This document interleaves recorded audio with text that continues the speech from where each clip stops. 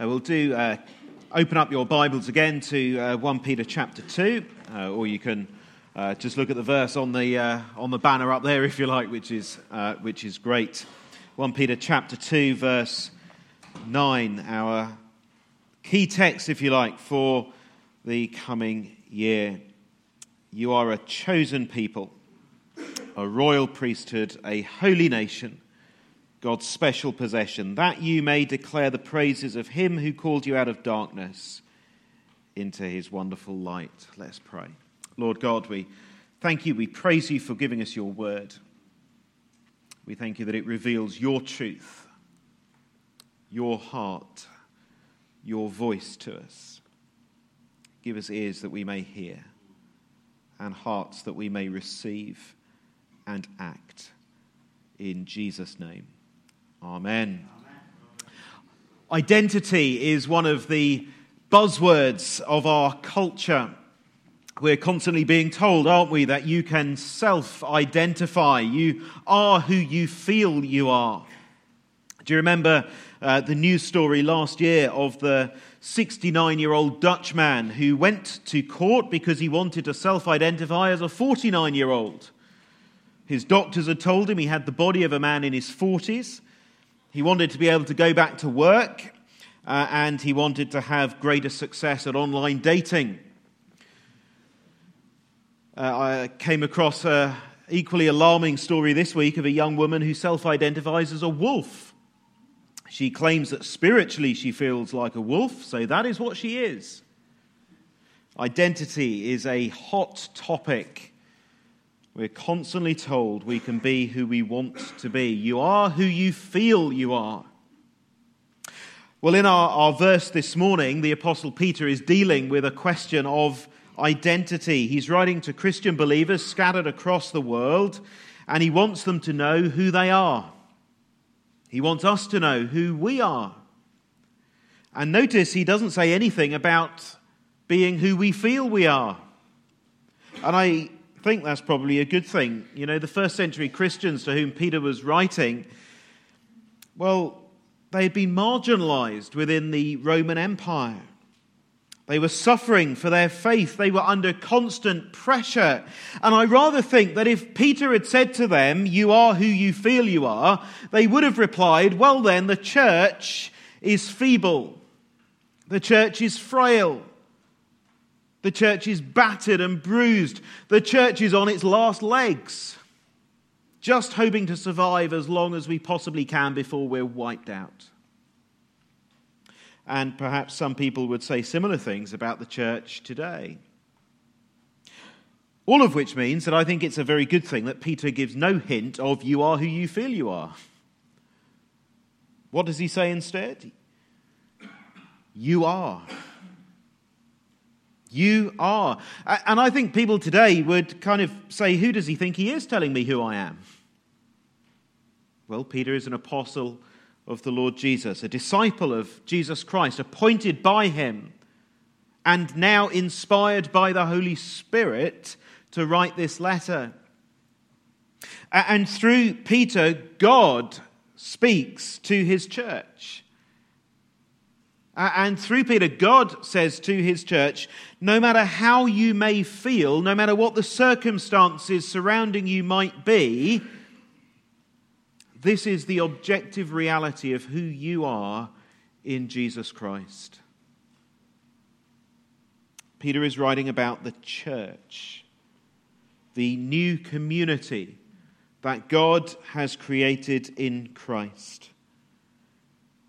And in this verse, he uses very Old Testament kind of language, and his point in doing so is to show that the church, this new community that God is creating in Christ, is the fulfillment of all of God's promises to and about Israel. Where Israel had failed to be the people of God, the people that God intended them to be, Jesus succeeded. And now those who belong to Jesus are the living embodiment of all that he has achieved. The living embodiment of all that Jesus is. The church now embodies here on earth. This is objective reality. This is nothing about how you may feel. It's nothing about circumstances that surround us. This is objective reality. This is our identity as God's new covenant community. 5 things about the church's identity that we need to grasp. One of the questions I was asked, incidentally, when I came to preach with the viewers, how many points do you normally have? I think they were hoping for the answer 3. I said, well, however many points the text allows. So this morning it's 5. God says to the church, number 1, you are a privileged people. Look at the first phrase Peter uses.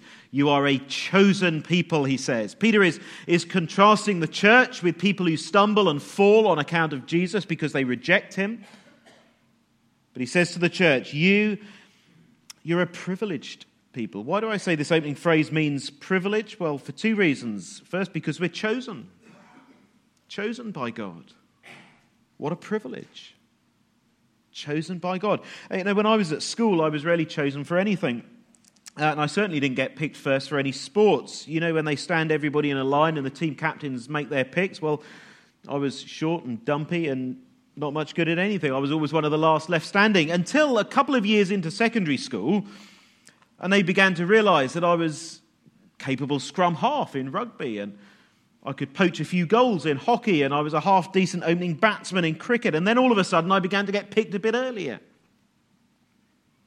Then when we got to the upper school, and I really focused on cricket, I've spoken about cricket many times already in the times I've been here, but when the team sheet for the second 11 was posted on the notice board, there I was, top of the list.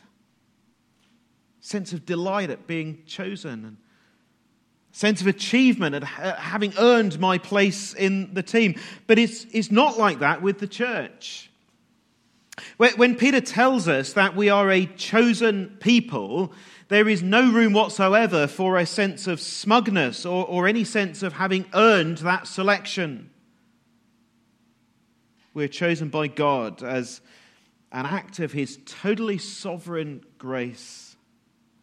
It is not deserved. If you are a Christian here this morning, it is because God has graciously reached down into the pit of this world and rescued you because he chose to do so. If you belong to Jesus, if you are part of this new covenant community that God is creating, it is not because you deserve to be so. None of us do. We're the undeserving recipients of God's grace. God has set his love upon us and chosen us to be his. Not because he saw some kind of good in us. Not because he kind of looked ahead and saw, well, you might be useful. He chose us despite our many failings. You know, you go to Tesco's and in the fruit and veg aisle, you pick out the best, don't you? The best apples and carrots and bananas and whatever else you want. Do you rummage through to find the best ones? The nicest looking ones? Well, God doesn't look at this world and rummage around to find the best looking people from a bad bunch. He chose us despite our many failings. We are chosen. What a privilege to be chosen by God, to be his people. We're not only privileged, though, because we're chosen. We're privileged because we are a people. Peter is writing to Christians. But he's not writing to them as individual Christians. He's writing to them together as a community of believers. You know, Old Testament Israel was a people group, a community. And Peter is saying that this new community that God is building in Christ is the fulfillment of all that Israel had failed to be. You are a chosen people. The church is a chosen people, a community.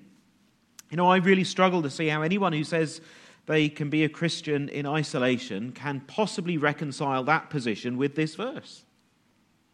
Christianity is to be experienced and lived out in community with one another. And being part of the church, both part of the global church, but also part of a local church, is a great privilege. I wonder how many of you came in this morning and looked around and thought, what a privilege to be with these people. The church is a people. a family, a tribe. And because it is made up of individuals who all are chosen by God to be his, we have a strong bond that is stronger than any natural human bond. We are bound together supernaturally as chosen people. And that should impact the way we live life together as a church. We live in a very individualistic society, but the church is to be radically different. The New Testament is full of one another's, isn't it? Love one another. Prefer one another. Be at peace with one another. Serve one another. Teach one another. Encourage one another. Don't grumble against one another. The list goes on and on. And all of those one another's come to us with some force as we realize that each of our brothers and sisters who make up the church are chosen by God to be his. Look around the room and see brothers and sisters who are every bit as chosen as you and I are. We have a strong and supernatural bond with one another, each of us chosen by God. And so as Paul writes to the Ephesians, it was a verse that was included in the reading that we had yesterday afternoon. We are to work hard to keep the unity of the Spirit through the bond of peace. We are a privileged people. Privileged to be chosen. Privileged to be the people of God together. Second, God says, you are a priestly people. You are a royal priesthood, writes Peter. And again, he's drawing an Old Testament language and as he talks about the priesthood. But what does he mean by royal priesthood? There are kind of two possibilities, really. He could be saying that this new priesthood that God is creating is in itself royalty. And it would be kind of interesting if he was, really, because under Old Testament law, the royal family was from the tribe of Judah. The priestly family, the priests were from the tribe of Levi. You could not be both a king and a priest. And yet the Bible, of course, tells us that the Lord Jesus himself is a king and a priest. And so Peter could be saying that Christians, because we belong to Jesus, are both royalty and priests. Like Jesus has achieved something the law could not do. And of course, that is perfectly possible that that's what Peter could be saying. Or he could be saying that this is a priesthood of royalty. That is, we are priests of the King of Kings. It's not possible, I don't think, to determine which it is. But the focus of what Peter wants to say, I think, is not on the royal bit, but the priestly bit. What is this priesthood Peter is talking about? Well, think about the priests of the Old Testament. They served in the temple. They led the people in worship as they made daily sacrifices. They taught the people from the Word of God. And essentially the priesthood had two functions. They represented the people before God, and they represented God to the people. The people of Israel could not come directly to God themselves. There had to be a priest to offer sacrifices on their behalf. But now that Jesus has come, we have no need for priests in that sense. Jesus has become our sacrifice. We've just celebrated around the Lord's table how he did that, how he died in our place as our sacrifice, the sacrifice that ended the need for any other sacrifice. He gave himself on the cross as the payment for all our sin, once and for all. But of course, as we've been reminded this morning already, he did not remain in the grave. He was raised to everlasting life, and in his resurrection power, he has become our great high priest who ever lives at the right hand of God.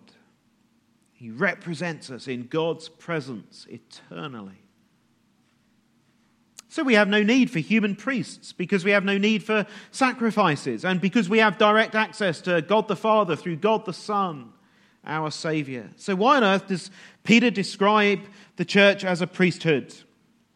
It's not because we need a priest to give us a relationship with God, because we have Jesus. It's not to create a relationship with God, but it is to help one another sustain a relationship with God and strengthen our relationship with God. Because as the Old Testament priests served God, so we serve God. And we bring to him sacrifices, not of meat and blood, but of thankful hearts. We serve God with sacrifices of obedience and service. And as we do that, we are priests of the King of Kings.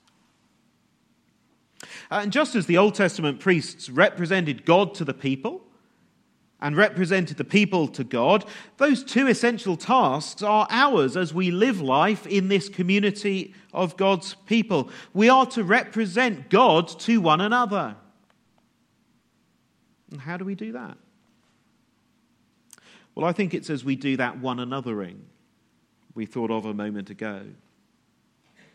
It's as we serve one another and love one another and care for one another that we ourselves see glimpses of God.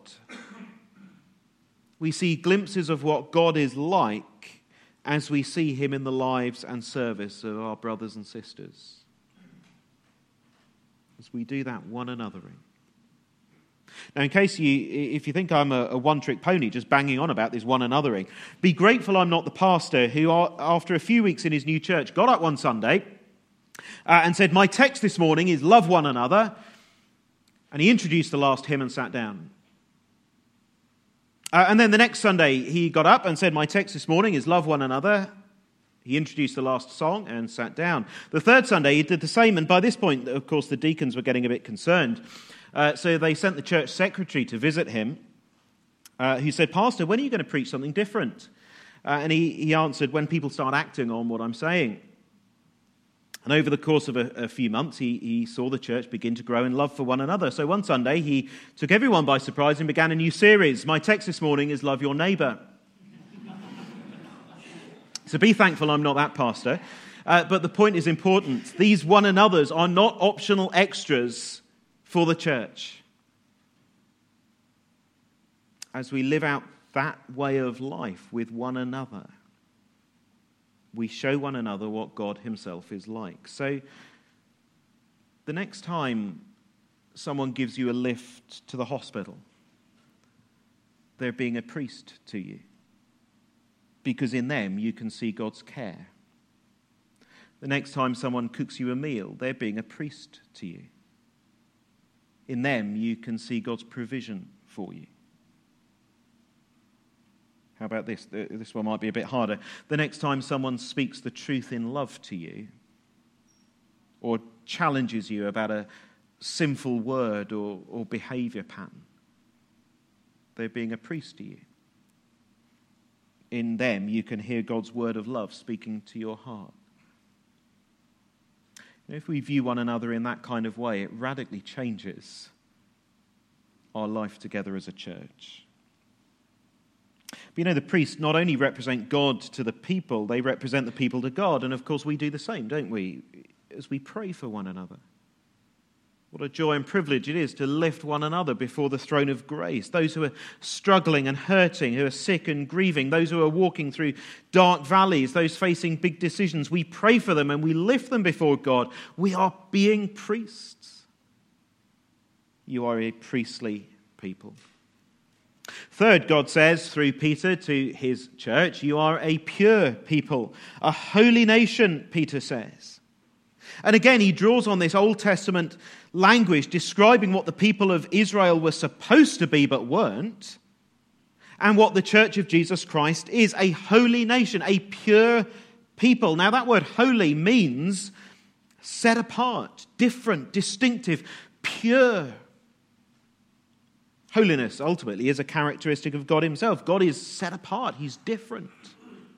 We're created beings, he's uncreated. We're sinful, he's pure and spotless. God is not only holy, he's holy, holy, holy. That's not a reference to the Trinity, by the way. That it's not about the quantity of persons in the Godhead, it's about the quality of holiness in the Godhead. God is white hot holy. And because God is holy, he cannot stand the sight of sin and evil, and that is why he acted decisively to deal with sin and evil. He sent his Son, Jesus, who himself is dazzlingly pure and holy. Sent him to become sin for us. He did it in order that our sinfulness might be dealt with, that we might be able to stand in the presence of God, cleansed and pure and spotless. Grasp this. When you are weighed down by sin, when you are just so conscious of your sinfulness, which we all are from time to time, grasp that in the sight of God you have been made pure by the blood of Jesus.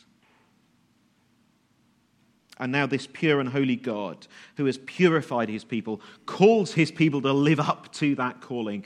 Be pure and holy, set apart for him and for his glory. We realize that in this fallen world, still corrupted by sin, we are still plagued by sin. But in the power of the Holy Spirit, though we will never be sinless until we reach heaven, we should at least sin less. And so in our individual lives, we ought to be growing in holiness as God's Spirit gets to work in us. But as a community of God's people, as the church, we are called together to be holy and pure, distinctively different to the world around us. Back in Essex, in the 1830s, almost 200 years ago, there was a denomination of churches founded that called themselves the Peculiar People. And you might think there are some peculiar people in every church, but that's what they were called. They took that name because in the King James Version of the Bible, this phrase, holy nation, was translated as peculiar people. You can go on Bible Gateway and check. I'm right. That's what that word peculiar means. Different, special. Of course, over time it's come to mean strange. But it took them till the 1960s to change the name of the denomination. But their desire was right. That the church should be known to be different. That it should be seen to be special. Why? Because the church is set apart by God for his glory. The church should be so distinctively different to the world around us that people can see the difference. They can see the purity of our lives in the way we live, the decisions we make, the way we act towards one another. God's new community is a pure people. What a high calling. Fourth, God says, you are a precious people. God's special possession. He's chosen us. He's bought us at great price. What a joy it is to belong to him. And as God's special possession, we, the church, are highly valued. We are precious to him. We're not just one possession sitting on the shelf among many. We are his special possession. And what do you do with special, precious possessions? You take care of them. When we were preparing to move and packing up all our possessions into boxes, there were some that we took greater care with. I say we, Beth did all the packing. There were some that Beth took greater care with than others. Some had sentimental value, others were very fragile. Incidentally, there were some possessions she didn't take care with at all that have completely disappeared from the face of the earth. But those that were very special, she took great care with in order to protect them. The same is true for the church. God's special possession, valuable, precious to him, and therefore he takes great care over us. We're held tight in his almighty hands. We're held secure by him. He will not let us go. He will not let the church go. You know, even in the face of fierce opposition, the church is a protected species. Peter's readers in the first century needed to know that. Perhaps we do too. We are precious to God. This church is precious to God. We were in London the other week to see a show, and although we love taking the children to London, it always comes with a degree of fear and worry. We make sure they're holding on to our hands very tightly so they know they're safe and we know they're safe. But the reality is that their small hands don't have the power to hold on to us if someone was to snatch them away. Reality is, it's not them who are holding on to us. We are holding on to them. And the same is true with God. Although we, as a church, of course, we seek to be faithful to him, the reality is that our security is not based on our hanging on to God. It is on the fact that his almighty hand is holding on to us. And in the knowledge that we are his special possession, precious to him, held safely by him, we can press on with confidence. Fifth and finally, God says you are a purposeful people. Those four little phrases that Peter has used to describe the church, they draw on that Old Testament words and phrases. They're not found in some kind of vacuum.